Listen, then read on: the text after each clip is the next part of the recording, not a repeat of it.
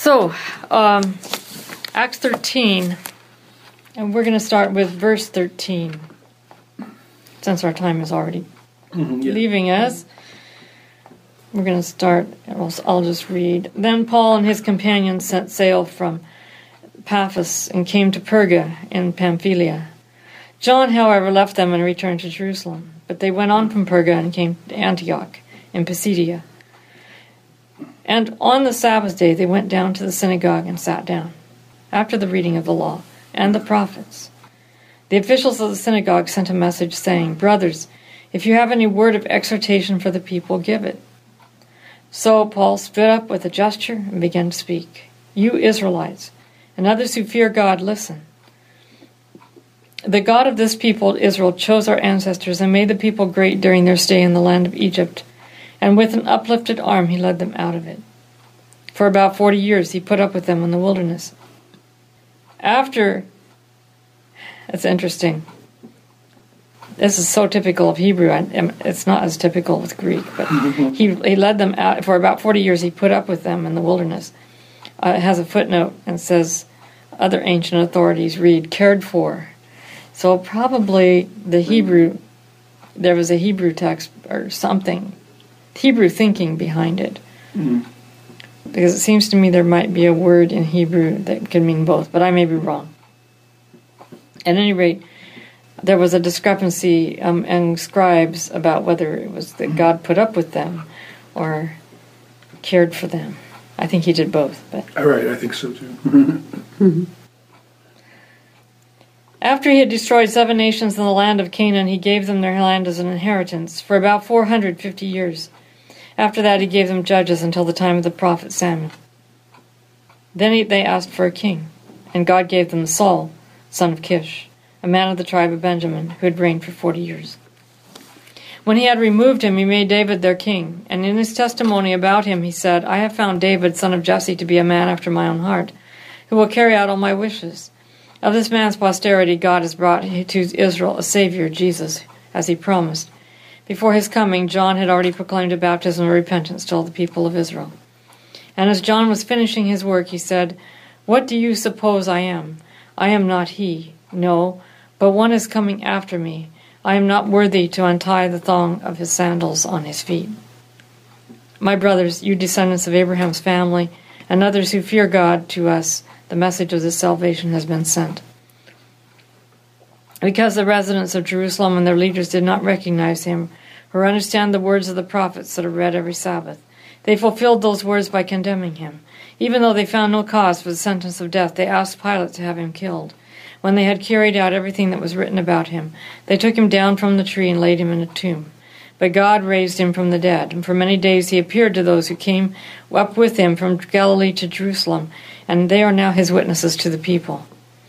And we bring you the good news, that what God promised to our ancestors he has fulfilled for us, their children, by raising Jesus. As also it is written in the 2nd Psalm, 'You are my son, today I have begotten you.' As to his raising from the dead, no more to return to corruption, he has spoken in this way, 'I will give you the holy promises made to David.' Therefore he has said in another psalm, 'You will not let your Holy One experience corruption.' For David, after he served the purpose of God in his own generation, died, was laid beside his ancestors, and experienced corruption. But he whom God raised up experienced no corruption. Let it be known to you, therefore, my brothers, that through this man forgiveness of sins is proclaimed to you. By this Jesus, everyone who believes is set free from those sins, by which you could not be freed by the law of Moses. Beware, therefore, that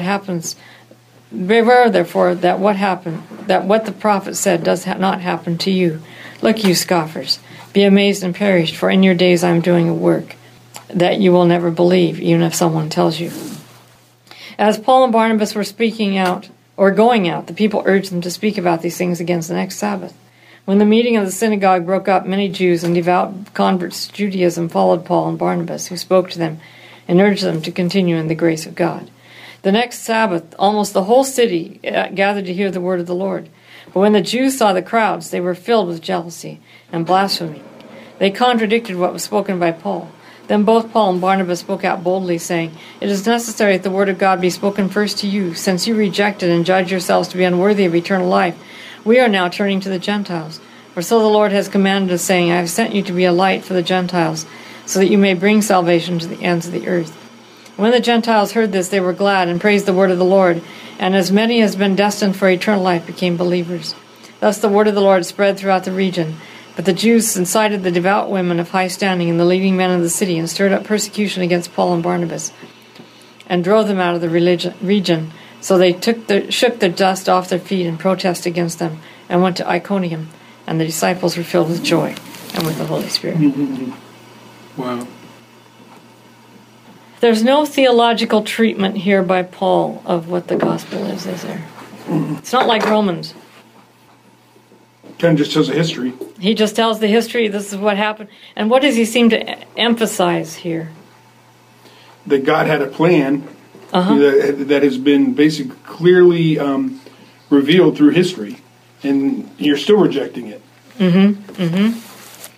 That's the big picture. Looking a little more closely, he talks about their rejection of Jesus, how they had him killed, and then he spends almost as much time, if not more, on the resurrection and the aftermath of the resurrection. So for Paul, the resurrection of Jesus is equally important to his death. And I think that's why he says, I think it's in Corinthians, that without the resurrection of Jesus, we would be most miserable. His death would not have the meaning it does if he were not raised from the dead. Anything else from this about salvation and atonement that you find? Well, it's interesting in 29 it says, when they carried out all that was written about him. So it's like all this has been revealed by the prophets. And you still, And they still carry out the script, don't they? They carry out the script and so forth to a T, and then boom, they raise him from the dead, and you still don't. And there's all these witnesses, and you still don't accept it. Yeah. So, how blind and stubborn can you be? Yeah. I'm afraid we can be just as blind and stubborn. I think so too. Anything else? Just a few details. I recognize something I've only noticed briefly before. Somebody brought it to my attention. But he counts their entrance into Canaan and the casting out of the nations, the destruction of the nations. He counts from the destruction of the nations to the time of Samuel. No, actually, I think to the time, I don't know. He says and after he destroyed 7 nations, the land of Canaan, he gave them their land as inheritance for about 450 years. So that would be from the time they enter into Canaan, or the time he took care of the inhabitants of Canaan, until the exile. I think looking at the history, that's probably more accurate, right? I don't think it was 450 years that the judges. It was more like 200 years or less, maybe, that the judges were ruling. Yeah, it doesn't seem like it would be that long. So I think it would be the exile that he's talking about. It's not. He's just not clear. Right. But his hearers would know what he was talking about. Yeah. All right. Well, let's move on to 16. Let's see. Was there something I wanted to do between then?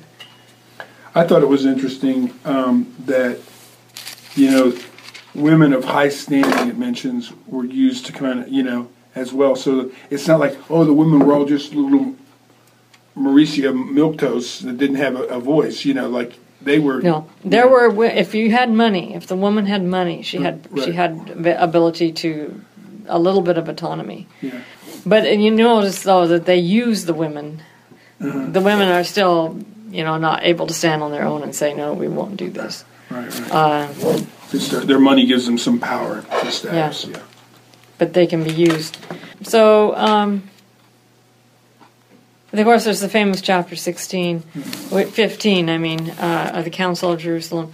But I think we'll skip that and go to 16. Okay. And 25. And this is when Paul and Silas are in Philippi. And they get put in prison. So verse 25 of chapter 16. About midnight, Paul and Silas were praying and singing hymns to God, and the prisoners were listening to them. Suddenly there was an earthquake so violent that the foundations of the prison were shaken, and immediately all the doors were opened, and everyone's chains were unfastened. Angels must have had some fun. Yeah. When the jailers woke up and saw the prison doors wide open, he drew his sword. When the jailer woke up, I think I said that plural, and saw the prison doors wide open, he drew his sword and was about to kill himself, since he was supposed the prisoners had escaped. It was a death sentence to the jailer if he let those prisoners out. Mm-hmm. But Paul shouted in a loud voice, "Do not harm yourself, for we are all here." The jailer called for lights, and rushing in, he fell down trembling before Paul and Silas. Then he brought them outside and said, "Sirs, what must I do to be saved?" They answered, "Believe on the Lord Jesus Christ, and you will be saved, you and your household." They spoke the word of the Lord to him and all who were in his house. At the same hour of the night he took them and washed their wounds. Then he and his entire family were baptized without delay. He brought them up into the house and set food before them, and he and his entire household rejoiced that he had become a believer in God. And he wasn't fearing for his life anymore. No. Because he found something bigger. No. Very simple cast of the gospel, isn't it? Mm-hmm. Believe. They first teach him about Jesus, and then he believes on Jesus, and then he's baptized, and that's it. He's a Christian. We would say, no, we need to give you 28 weeks of Bible studies. Exactly, yeah. And maybe more. Yeah.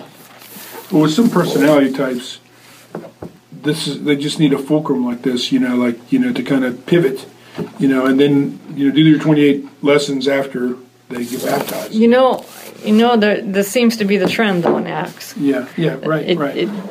What prohibits me from being baptized? You've read me the word, I believe it, let's be baptized. And so the Ethiopian eunuch gets baptized.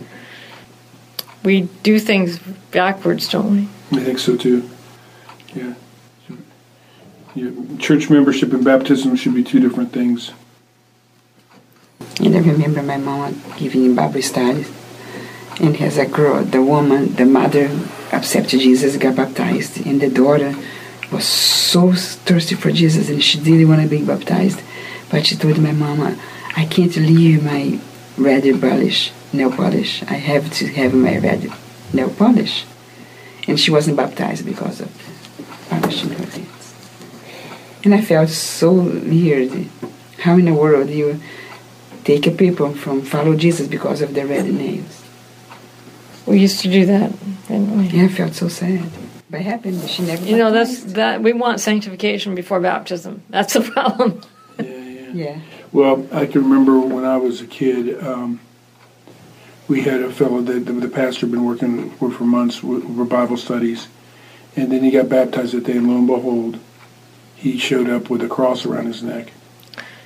Sure. And I was praying, I'm like, Lord, I know some people. One of them I was very close to. I went to high school with all her kids. Please keep her mouth shut today, And sure enough, after the service, after he'd been baptized, she had to go up and say something to him about that's inappropriate to wear at church. The little fellow was so devastated that he never came back. I had that crisis with one of my students in Hong Kong.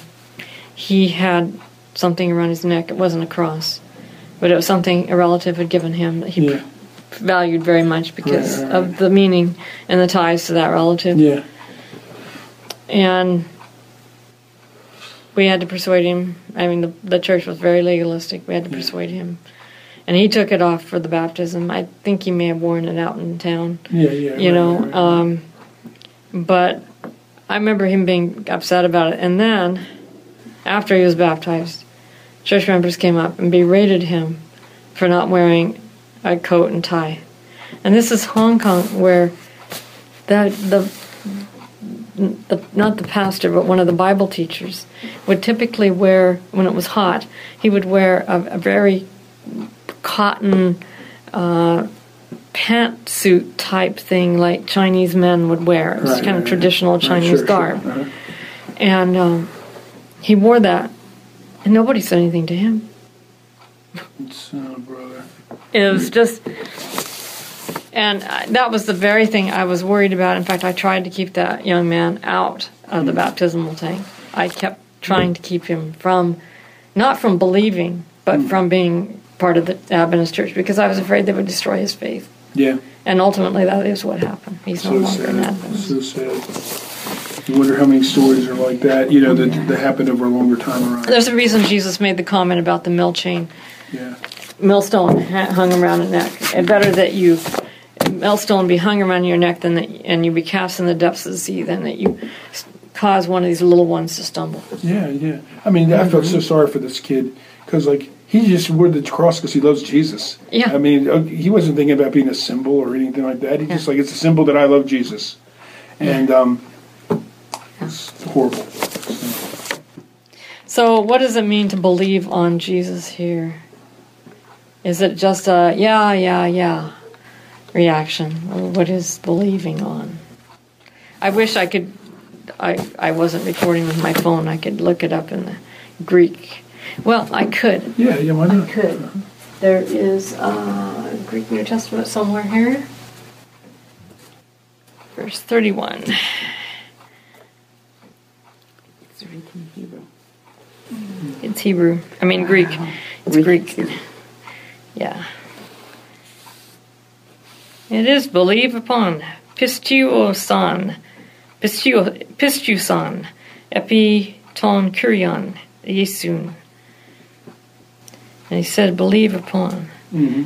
I wonder what Paul means with believe upon. Have faith? I think it is have faith. Really cast your belief on Jesus. It's more than just an assent and then going on your way and forgetting it. It is something that I believe is going to allow for life-changing influence. He doesn't just say believe on the Lord Jesus. Let me find this verse again. He also commands them to be saved. Now, how does that happen? We've always tended to read this verse, believe on the Lord Jesus Christ and you will be saved. I mean, that's how we've interpreted it. I think what he's suggesting, and this would be, Paul is thinking Hebrew probably most of the time in the back of his head. To order someone to be saved is to order them to find refuge in someone. I believe, if I look at all the Psalms and how salvation is viewed in many ways, it's that finding of refuge. It's that finding of the Savior. And you remember that in the passage we read earlier, chapter 13. Verse 23. Of this man's posterity, meaning David, God brought to Israel a Savior. And of course, Jesus, its very name means Savior. Jesus is Greek for Joshua. And I think in all of our discussions about salvation, that's one thing we miss a lot of times. Is we want the nuts and bolts of salvation, how we're saved and all of that. But the bottom line is Jesus is our Savior. Right. And is our Savior. He is the one who rescues us. We don't rescue ourselves. Good point. And I think that changes the whole tenor of our trust and how we are saved. It's to recognize that Jesus is the Savior.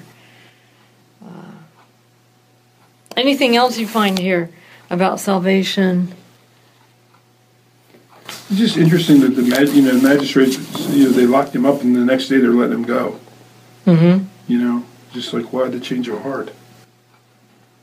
Well, that earthquake, you keep in mind, they're not far from ancient Babylonia, where an earthquake was a very bad omen against the authorities.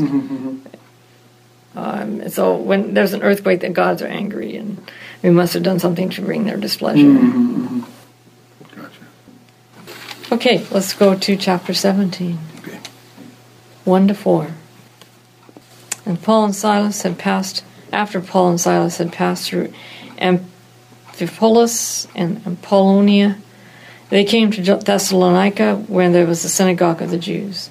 And Paul went in, as was his custom, and on 3 Sabbath days argued with them from the Scriptures, explaining and proving that it was necessary for the Messiah to suffer and rise from the dead, and saying, "This is the Messiah, Jesus, whom I am proclaiming to you." Some of them were persuaded and joined Paul and Silas, as did a great many of the devout Greeks, and not a few of the leading women.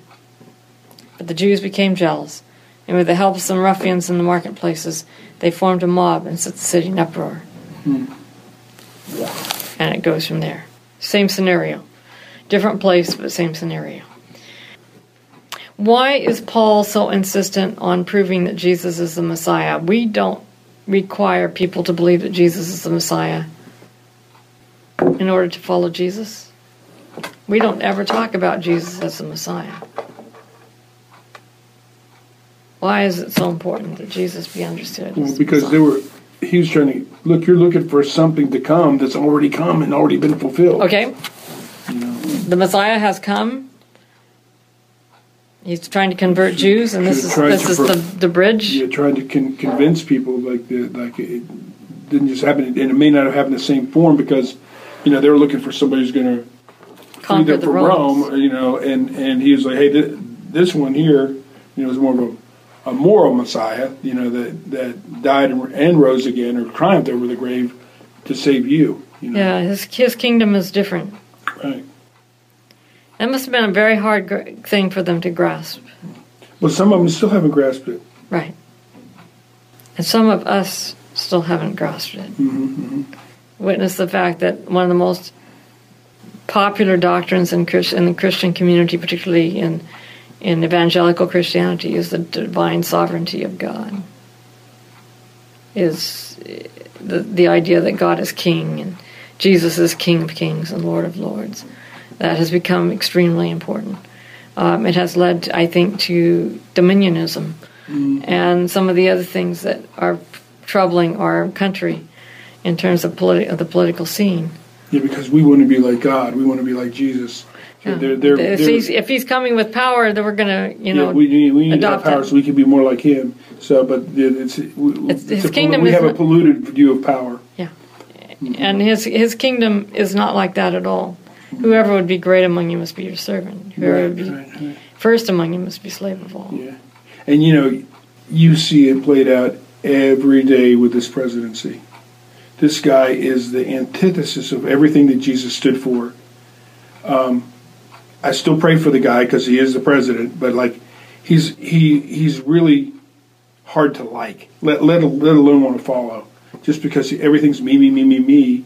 It's not like, what can I do to help others? What can I mean, he's not a servant leader at all, So,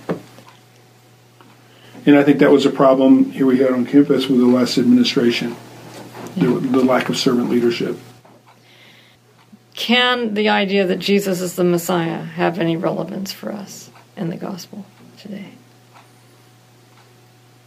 Or is it easier for us to accept him as our Savior and as our Lord?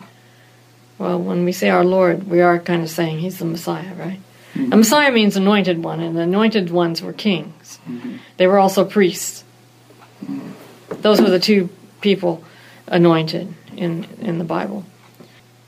Well, we have such a negative connotation, I think, with anything that has to do with follower. But I've got it right on my Facebook page and on my LinkedIn page, follower of Jesus. I don't say Seventh-day Adventist or Christian because the negative connotations surrounding both. But follower of Jesus is like, okay, I know he's bigger than I am, And to be a good leader, you've got to be a good follower. Every good leader has to know when to follow, and who to follow, and it's, it's very contingent upon a situation. So I think there's a lot we can learn from, boom, that's my Lord. So for you, the anointed one is the one you follow. That's the connotation it has. Yeah. And certainly that's how Jesus applied it to himself, Follow me, and I will make you fishers of men. So I think what we're struggling with today is the concept of Messiah in terms of one we follow, or in terms of one who we see as a power figure he never intended to be seen as. He has moral authority because of his character. He has the authority of truth and love, right? But he doesn't use.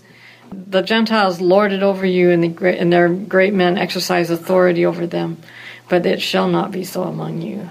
Yeah. And that kind of, I had this discussion in Encountering Jesus week before this last. I don't remember now how it came up, but I was trying to get them to understand the concept of Jesus as one whose authority was truth and love. Right. And, I know what it was. I had them divide into groups, and they had to choose two readers. One reader would read the woes against the Pharisees in an angry voice, and the other reader would read in a sad voice. Well, they had a lot of fun with the angry voice, as you can imagine. They enjoyed that aspect. The sad voice was hard for them to read. So I asked them afterwards, I said, okay, so which voice would you be likeliest to follow and to repent from? Yeah. Angry voice. No question. Really? Angry voice. I said, why not the sad voice? Doesn't have authority. Wow. That really surprised me. Yeah. But you watch television and you can see where they get it. Well, and you know what? That's why somebody as crazy as Trump was able to be president, because he scares people. Like, I mean, he's more style than substance for sure, but that bravado style of his intimidates a lot of people. To me, it's just like, you're a bully. I wouldn't. Well, I'd hold the door open for his wife, but not for him. You know what I mean? Not because of her status, but because she's a lady, and that's what my mom taught me. But he's a jerk, so to me the sad voice would be what would convict me. So I had to try to teach them that Jesus' authority was the authority of truth and love, and not this kind of authoritarian stance. Well, my hunch is that they come from homes that have that style of management. Yeah. Well, they've fallen prey to this thing that respect is, and authority is something that's demanded rather than commanded. You know what I mean? Like the content of your character, like this whole idea of authentic leadership, like your character, your integrity. That's what gives you longevity as a leader, and real currency. It's not like how charismatic you are or how intimidating you are. Yeah. Because that can flame out really quickly. Yeah. Wow. So that's shocking. So it was a surprise, and I don't think I ever persuaded the young man who said that. Yeah. He just looked at me like he didn't get it. And I wondered how much abuse he had suffered in his life. Abuse of power. So here we have the Messiah, whose kingdom is not force, his kingdom is not on power, his kingdom is on truth and love. And that's the one that the Jews are rejecting flat out of hand, because that kind of king can't lead them anywhere, in their opinion. And I'm wondering if we have the same problem.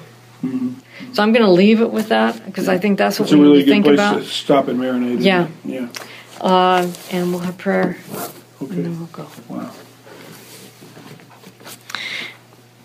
Gracious Father, we know that when we decide who we follow, so many times we are led to follow for the wrong reasons. And because we want power and we want control. But we ask that you will help us to have the Spirit of Jesus, who did not come to be served, but to serve, and to give his life as a ransom for us. And we ask that we will follow him, not because he's angry, not because he's controlling, not because he has ultimate power, but because of the nature of his character, of truth and love. May that be what draws us to him. And we thank you in Jesus' name. Amen. Amen.